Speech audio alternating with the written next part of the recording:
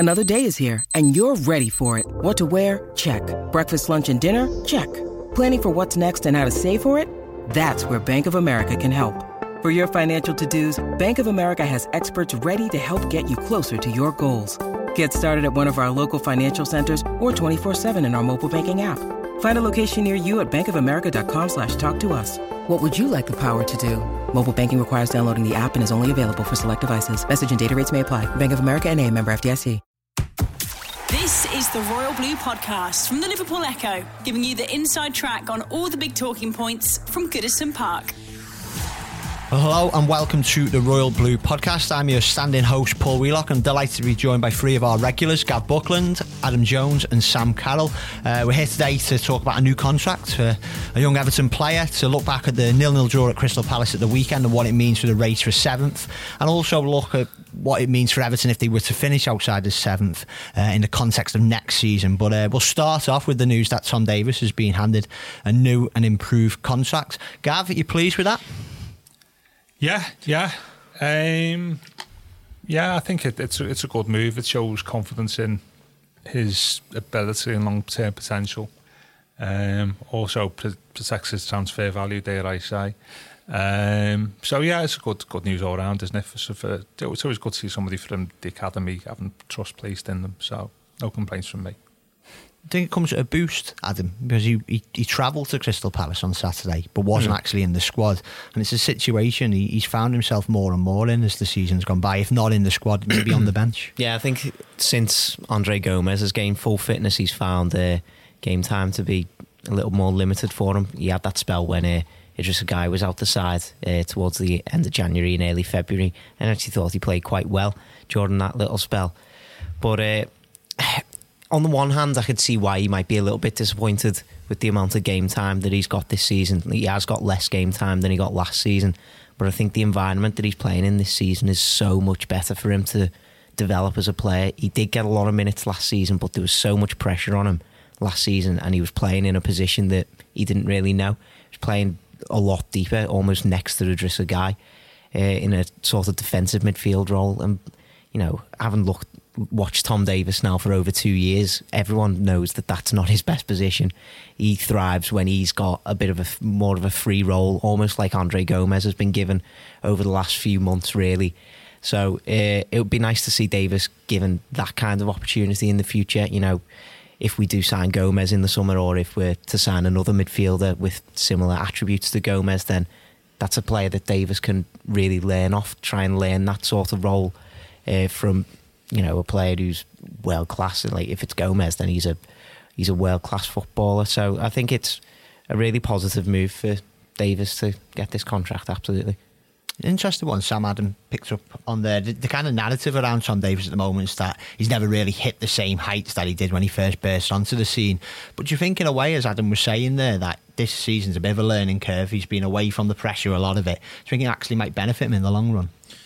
Hopefully. I think he's obviously been a victim of how well he did when he first came into the team. And I mean, when you chop between Gael Clichy and Yaya Toure and score a goal like he did, you know, people probably expect that almost on a weekly basis. Then, you know, he's obviously shown he can do that. I think when we beat Crystal Palace in that Koeman season and Coleman scored the goal and he played that ball, that like kind of defence splitting pass, didn't he? And you know, he was kind of showing these moments, and obviously he hasn't been able to do that as much in the last 18 months or so. But, you know, I think me and you were talking about it last night, weren't we, Adam? And you know, obviously, as you point out, he's 20. And yeah, I think people often forget that, don't they? Because he came through at such a young age. Like, he's still 20. Yeah, and I think, you know, you kind of look at what he's achieved so far, and I think he's captained England at every youth level. He's a regular in the under-21s. He's an Everton first-team player. You know, he's had probably more game time than John Joe Kenny this season. You know, who's kind of his age. You know, Keaton Dahl got loaned out. You know, Ademola Lookman hasn't featured. You know, he's still captained Everton at this young age, and he's ticked a lot of the boxes. You know, and obviously we couldn't all sit here and kind of not admit that probably hasn't quite went the way we'd have hoped 100%. But you know, there's still a lot of time left, and I think what I like about this contract is that, you know, it must be tough to be a young lad and come through and play so well and have everyone telling you how great you are, and then maybe have a year or so of people kind of not doing that, and to travel in games. He's kind of lost out. He went behind Morgan Schneiderlin in the pecking order as well. To go all the way to Crystal Palace and be told, you're not even getting a kit for the day is tough. But I think Silva, when he gave him the captaincy, and Marcel Brands as well, are saying to him, look, we have got faith in you, and we do think you can be a big part of our midfield, because there's still question marks over Gomez's future, there's question marks over Gay's future, there's question marks over Schneiderlin's future. So depending on how things work out in the summer, Tom could have a crucial role to play next season, but I fully expect he will be more involved. Gav, we've seen Marco Silva, the kind of midfield he likes to set up with now. Long term, where do you see Tom Davies playing in it? Probably not, as Adam's saying, not in the holding role. I think he's more cliche box to box. My concern for him is 10 Premier League starts this year out of 30, 34, 35, 36 games. Talk about even if we don't have a Gisagana guy and or Andre Gomez next season, the possibilities we'll bring one or two more senior midfield players in. The concern I've got is how much game time he'll get over the next sort of 12 to 18 months, and how he can show that he's good enough to play in the first team. It's like a chicken and egg, isn't it? You can't say you're good enough to play in the first team unless you play in the first team. And I've got concerns over how much game time he's going to get. And going back to my original point, I still think this is around protecting the investment in him. This as well. But who knows? He may. Sometimes at certain ages you can have a big step change in your form and influence. You may have that. But I have concerns over how much game time I'd say he's going to get. I don't think it's a problem that's exclusive to Davies, though, is it? Like, it's probably a concern that a lot of these young players are going to have, especially with Everton wanting to grow back into, a regular European club, challenging for trophies and everything. We obviously need to improve the squad. We need to be active in the transfer window to bring quality players in. Like, you've got the likes of Adam Ola-Luchman who's struggling for game time, John Joe Kenny, Davis. If we were to bring in a striker, Calvert-Lewin would absolutely struggle as well. But that's just the kind of, I think that's just the life of a young player in the Premier League these days. It's a challenge for him as well, though, isn't it? He's got to look at it as that, yeah. You can't just sit here and go, oh well, they're going to bring two senior midfielders in, they'll be regular starters. I mean, at a couple of months, at the start of the season, certainly when we brought Zuma in, you were kind of thinking, well, Michael Keane's just our third choice sub centre back now. And he's raised his game.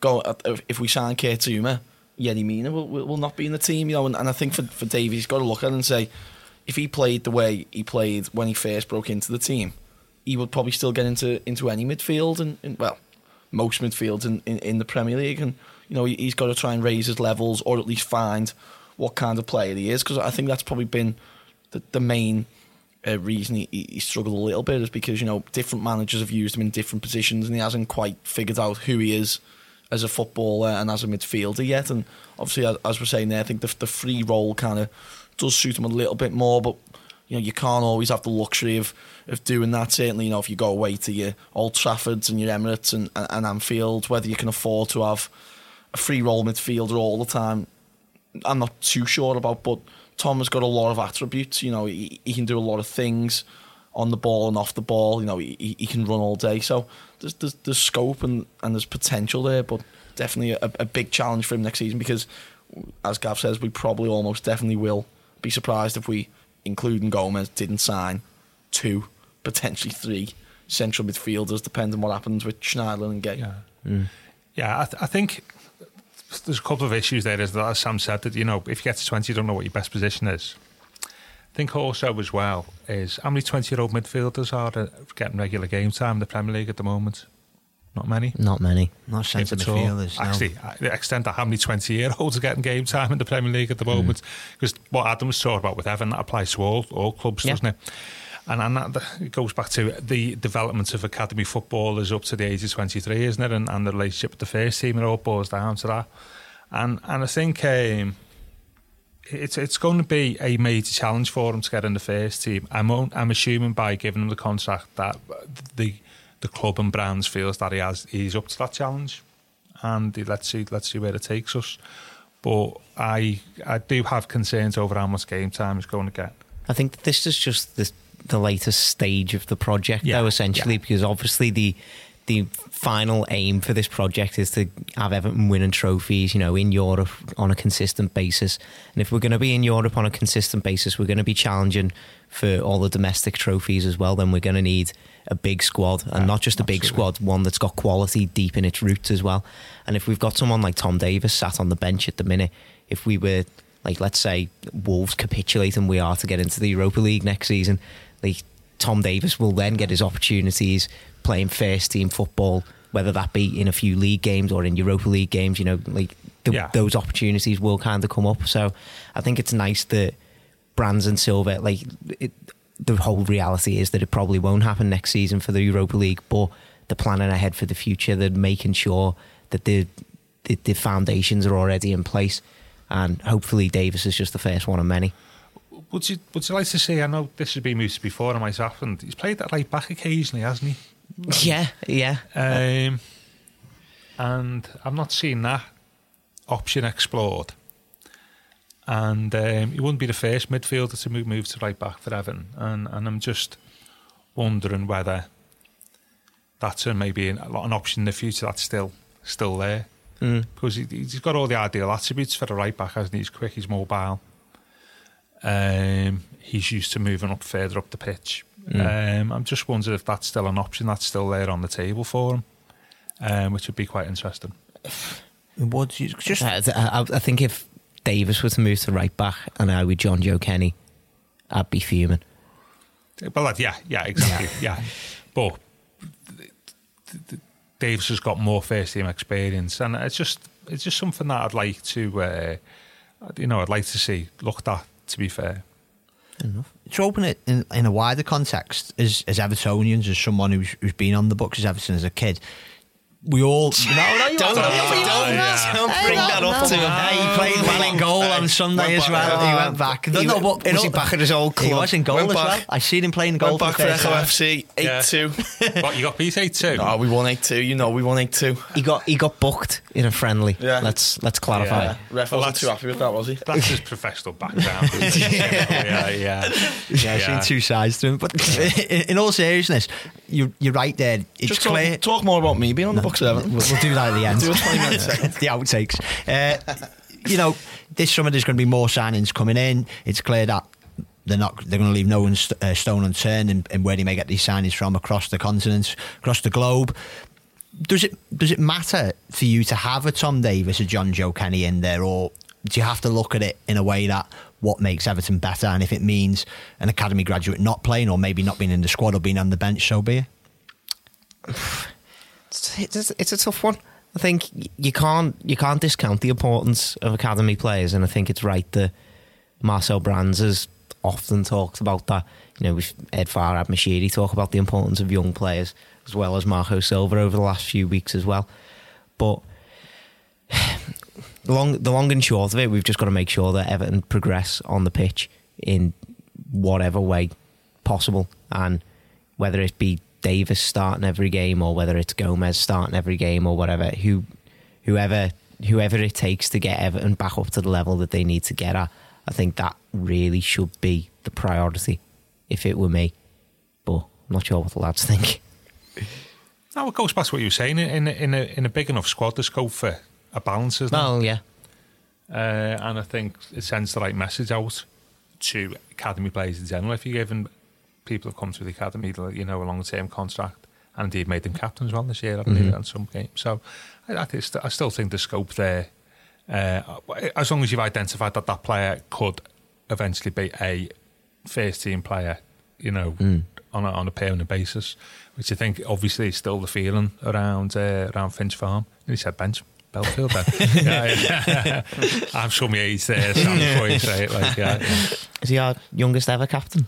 Yeah. Davies? Yeah. I mean, that's by a good year or two, yeah. I mean, that shows some faith in him. really, doesn't it? Yeah, not just a ceremonial thing for the League Cup game. He's been in the Premier League as well. Yeah, against Arsenal away. Yeah, so if you've put that package, all that together, there's obviously Silver and Brand's got faith in his ability and determination to succeed, and that's what you're looking at in terms of this deal, I think. The Royal Blue Podcast from the Liverpool Echo. The Royal Blue Podcast from the Liverpool Echo. Which clearly will get his chance again, Tom Davies, not this season, certainly next season, but on Saturday he did have to watch it from the stands. Sam, you were there for us with Phil. What did you make of the 0-0 draw at Palace? It started pretty crazy because they actually have an eagle. They have an eagle that flies around the pitch. I can't believe you didn't know this. But then they also have like a giant, like a man in an eagle suit. Like a mascot, yeah. A mascot and cheerleaders. So my head had just absolutely fell off by this point by the time the players had came out. So I didn't know what was going on. So yeah, it was a good start. And then it was weird actually, because after the game and we were waiting for the players to come out and speak to the media and stuff, and there was 2 other guys from the press there, and they kind of said like, I mean, we mustn't be able to believe it was 0-0. Like, you absolutely battered them. And watching it, kind of hadn't felt like we did batter them. And then after the game, you kind of think, I think we hit the post twice, and obviously Calvert-Lewin had a couple of early chances, and Richarlison put a good ball in. The Calvert-Lewin threw himself out and was so close to getting his head on it. So, you know, probably on the general reflection, we did deserve to just nick it. Probably a little bit disappointing that we haven't took the race for 7th a little more down to the wire. I definitely think, you know, I don't think Wolves would have beat Liverpool on the last day. So if you could beat Burnley, you'd put yourself in with a chance there if we'd have got 3 points. But again, you know, it's more signs of improvement. It's another clean sheet. We played well. I thought a little bit of quality was lacking in the final third. I don't think any of those front 4 could particularly say they had the best afternoon in an Everton shirt. I think the problem with Gylfi Sigurdsson will always be that, you know, if he doesn't score, doesn't get on the ball enough, he can look very quiet. But he does make up for that with his work rate. Bernard kind of flitted in and out of the game. Richarlison's decision making at times was a little bit up and down, you know, like any young player. And then obviously, you know, as we kind of said earlier, Calvert-Lewin, you know, just needed to kind of be a bit more ruthless when he had that opportunity early. It was almost like he couldn't believe that this kind of chance had presented itself to him so early on. So, you know, I think on a different day, if the front 4 were kind of playing like they did against Manchester United, we'd have won that easily 2 or 3-0. But yeah, again, a positive to take, a clean sheet to take, a point away from home, and if next season we can turn those games into wins, you know, we'd have no problem. I think the probably only disappointing thing now is when you look back across the season. You know, you look at games like that. You know, there's a lot of home games like Huddersfield, Newcastle, Watford, Wolves. You know, games where we've dropped points, even if just in 2 or 3 of those games we took a point, or we took a couple of extra points. You know, we'd easily be 7th. We'd have walked home. So yeah, again, you can see with every game, can't you, that Silva's kind of identity is coming into this team, and you know, certainly in the first half there was like 3 or 4 times where we won it back high up the pitch, and that was kind of what we were seeing at the start of the season. And, you know, games like Southampton and Bournemouth, and you know, so for every game that Marco's identity and he can put his footprint on this team. You know, obviously it's going to be difficult again in the summer because more new players come in, players leave the club, and you know, you're trying then to get these new players used to the style of play we want to. But you know, I think what's good about this is for the first time in a long time, I can see an identity in Everton. I can see a plan. I can see what he kind of wants to do. You know, you didn't see that under Allardyce, the last days of Koeman, the last days of Martinez. You didn't see it.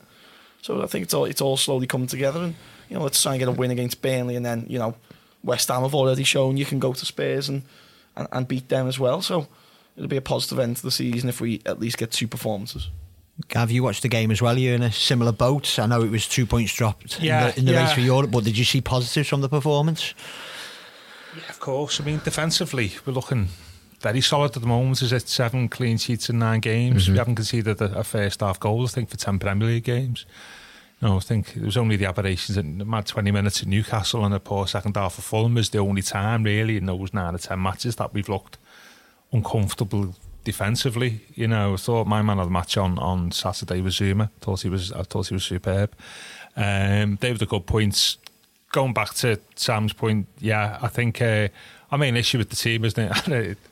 it's funny how these things pan out, isn't it? You know, like 6 or 7 weeks ago, whatever, we're looking to the end of the season and go, the places we've got to go and get results are Newcastle, Fulham, you know, Crystal Palace, because if you see the team's got to play at home, it's worked out the complete opposite way, hasn't it, really?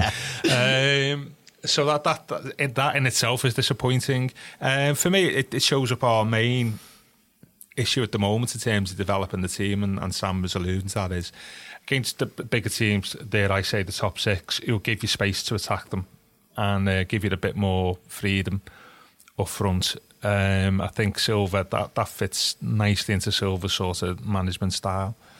I think where the opposition, if they don't park the bus, make it difficult for us and sit deep, then I think that's where we have struggled this season.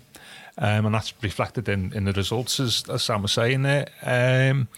And the next stage is for us to get a squad that's capable of unlocking the opposition defence and playing with a little bit more cleverness, if there's such a word, in around the opposing box.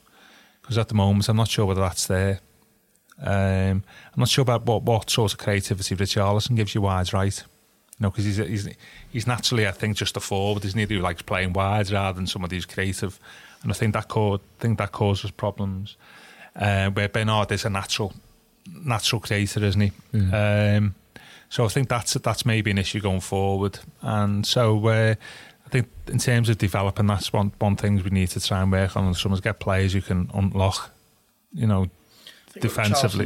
He can unlock just in his own kind of way, isn't he? You know, he's not like someone who's going to slide the ball through, but he just has that moment of magic. And you know, even against Palace, when he put that ball in for Calvert-Lewin on another day, you know, that goes in as well, doesn't it? He's shown time and time again, Richard, you know, that, you know, even against Manchester United, you know, he makes an overhead kick look pretty easy there, doesn't he? Yeah, so, what I'm talking about, obviously, as Graham Souness said, should have been sent off for a high ball. Yeah, no red bias there. But he's a forward playing out wide, isn't he? For me, Richarlison, rather than a creative player playing out wide.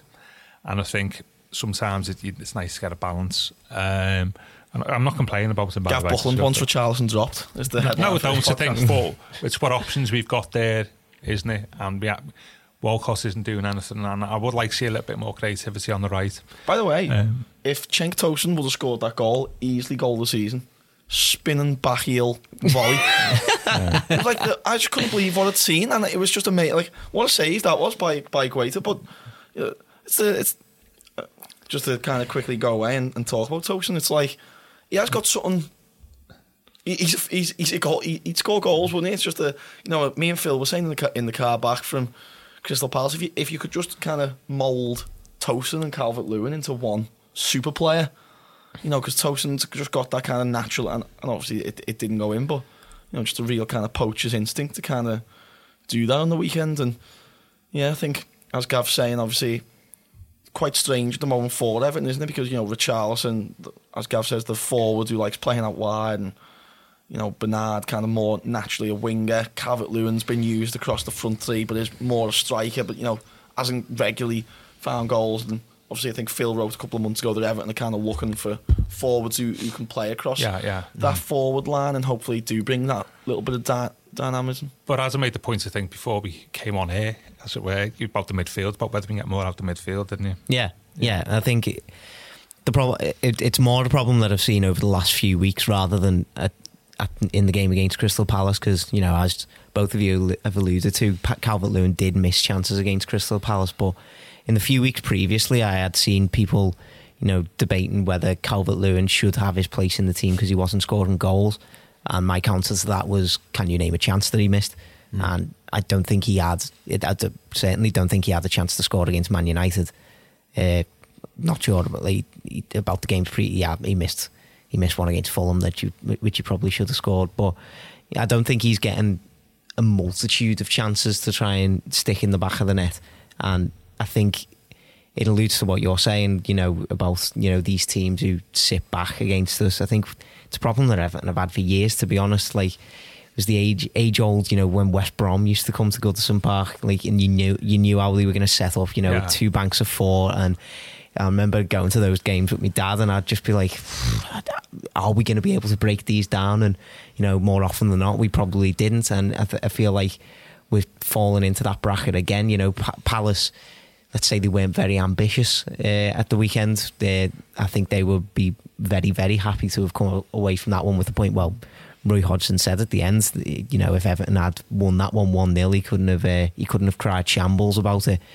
But yeah, I think it's a problem that Everton have suffered with for a long time, and I think that Silva and the players as well will learn quite a lot about themselves from games like that. You know, it's all well and good to go and beat, you know, teams like Manchester United 4-0 at home, but I think these games against Crystal Palace, you know, the games where you can't do it on a cold night. It's the games where you struggle, the games where you're frustrated. That's where you really can learn a lot about how you set up as a team and how you can then improve in the future. You know, I've got no doubt that Silva will have them in all week looking at video analysis packages of, you know, the chances they've missed, how they could have done better. Whereas it's a bit harder to pick up on stuff like that when when you're battering Manchester United at Goodison Park. So hopefully Silva can then turn this into a positive, make it a learning curve, and then hopefully next season we'll probably won't eradicate games like this completely, but we'll see a lot less of it. Just ask on that point, is it a personnel thing? I know it can be a learning curve, getting used to the way Silva wants to play, maybe changing different styles, but is there a player missing? There's so much debate about maybe being a centre forward, but Gav, I think you alluded to it as well. Is it a midfielder? Is it another wide player? What's missing there? We need a creative midfielder. A number 10 or no? I think if we play 4-2-3-1, I think we need somebody who can hold the Schneiderlin role and somebody who is a creative player in the other one, in the other spec. Do you think if we'd have had Gomez against Palace and our midfield was Gomez and Guy, do you reckon we'd have been able to break them down? Yeah, I would think so against Palace. Yeah. Though Schneiderlin I thought did well again. Yeah. I just think we're missing out on somebody who can create from deep, and I just think. I think Gomez can do it, but maybe even somebody who's a little bit more cleverer than that. And I think that's the main problem for me at the moment, which is that all season. I think that the two we've got in midfield, we maybe have still got the balance right, and that needs to be addressed in time for next year. We will see. We'll just end this podcast on the race for 7th. It looks like Everton are certainly going to have to win the last 2 games and then need snookers from other results. We'll know more after Friday's game, which we'll preview on the Royal Blue podcast later this week. But I was looking at Match of the Day over the weekend, Match of the Day 2, and I was seeing United and Arsenal struggling once again. In a way, if Everton weren't to make Europe, could it actually work in the club's favour? You know, because could they make a more of a sustained challenge for that top 6, given at least 2 of the clubs in there at the moment don't look in great shape. United have got a lot of rebuilding to do, and even Arsenal now, Ozil looks like he's going to go, or they certainly want him out. Ramsey's going to go, and we've seen at Goodison Park since then they've really started to fall apart on the road in the league. Yeah, I think you'll have a lot less excuse. Like if Everton don't get into Europe, there'll be really no excuses for trying to push for, you know, top 6, like maybe even further. You know, over the last few weeks, especially in those kind of home games that you've mentioned there, we've seen how Silva has laid the foundations for how he wants to play. You know, he's got young, talented players who are putting 100% effort in, crowd are behind them. You know, we defensively solid now, can cut through some of the best defences in the league if they want to. That's the kind of foundation that he's laid.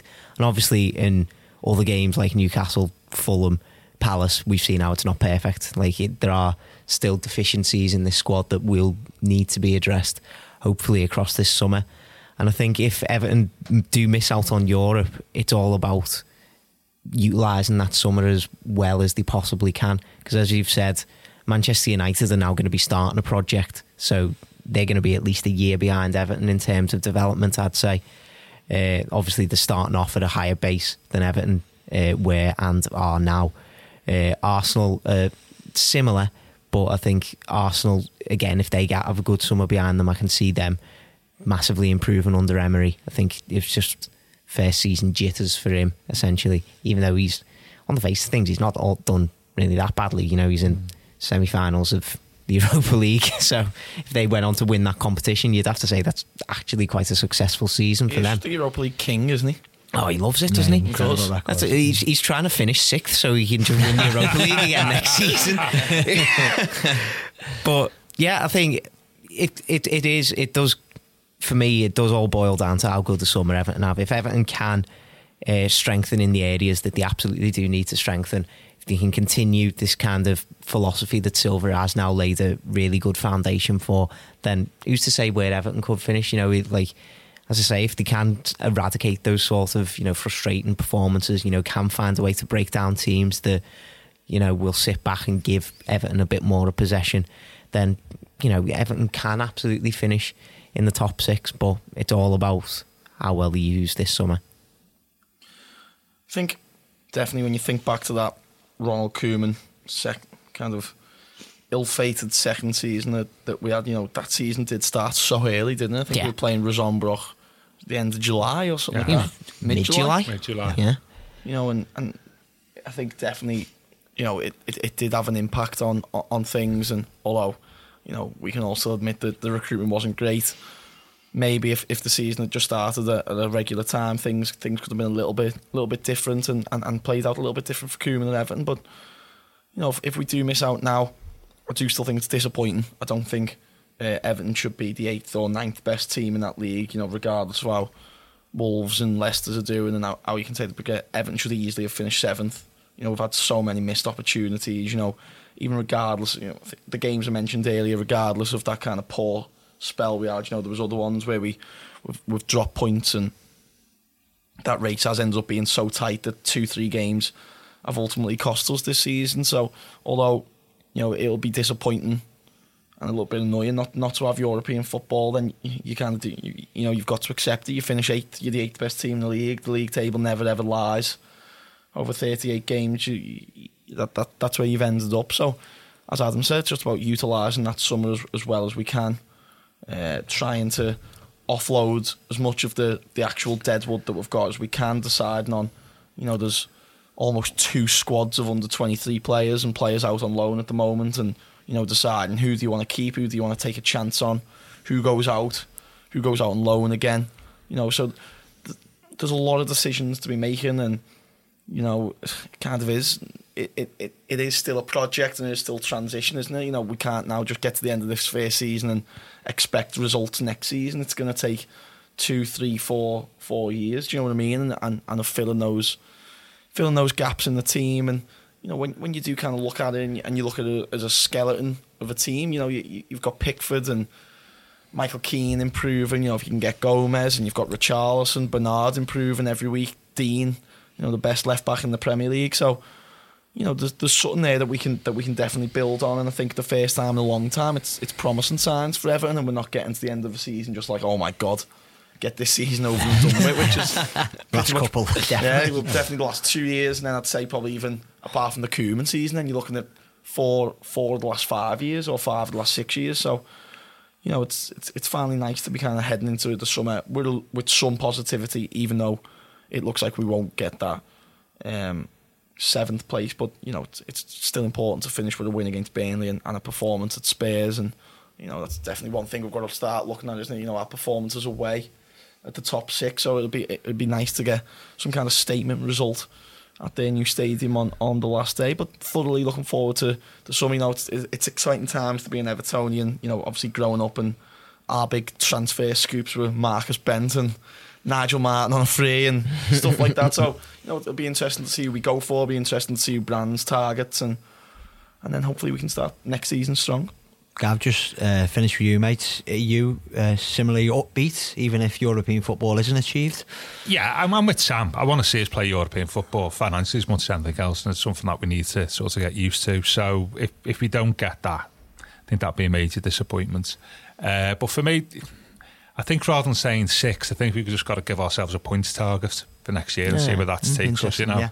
Because what are we, 50? What are we now? 51, something like that. Yeah, 4 behind Wolves, yeah. Moyes' best seasons, we got sort of early mid-60s. I think Koeman's first season, we get 60, something like that. You know, we are capable, I think, with the squad we've got, and if Silva pushes on, you know, next season be looking to maybe get mid-60s. is is easily achievable for us, and then just see where that takes us. Because seasons are funny. 1 year under Moyes, I think we got 62 points and finished 8th. And which is, I think we got more points than what we did when we got in the Champions League when we finished 4th. It depends. I mean, that season under Martinez, 2013-14, we had 69 points after 36 games, which would make us 4th this season. Now, You see, so to say it depends how the points fall and so on and so forth. I think what we should be saying is how many points you think we are next season, and I think we are capable of getting around the mid-60s next season, and then just see where that takes us. Because say you don't know how other teams are going to perform. You can only just say how you're going to perform in terms of like league placements. So 65 would be my target next year. I think the only disappointing thing that I would say is that we could have been capable of getting at least 60 points this season, if not mid-60s this season. Like, it was just we hit bad form at probably the worst time, really. That December-January period, you've got so many games all in quick succession. Once you hit a bad run of form there, it's so hard to dig yourself out of it. And in the end, we needed a 17-day break away from it to be able to do it. So, if we'd maybe just kept up, I'm not saying like kept this form all the way through the season, but if we'd have just kept up a little bit of form during that December-January period, you're thinking at least another 8, 9, 10 points. Every club could say that, can't they, though? So it's really what we can do, and I'd be looking for next season. If we recruit right, remember, we've got to get rid of a load of players. I mean, we've got to make enough money out of the transfer market to buy players and have that money available to us. I think, as I say, 65 for me, and let's hope that's good enough to be there or thereabouts. We will see. Hopefully Everton put another 6 points on the board in these final 2 games of the season. We will be back later this week with a Royal Blue podcast previewing the final Goodison Park game of the season at home to Burnley. Thanks Gav, Adam and Sam for joining us, and if you can rate, review and subscribe to this podcast on Acast, iTunes or any other place that you listen to it, that would be mostly appreciated. Thank you very much. You've been listening to the Royal Blue podcast from the Liverpool Echo.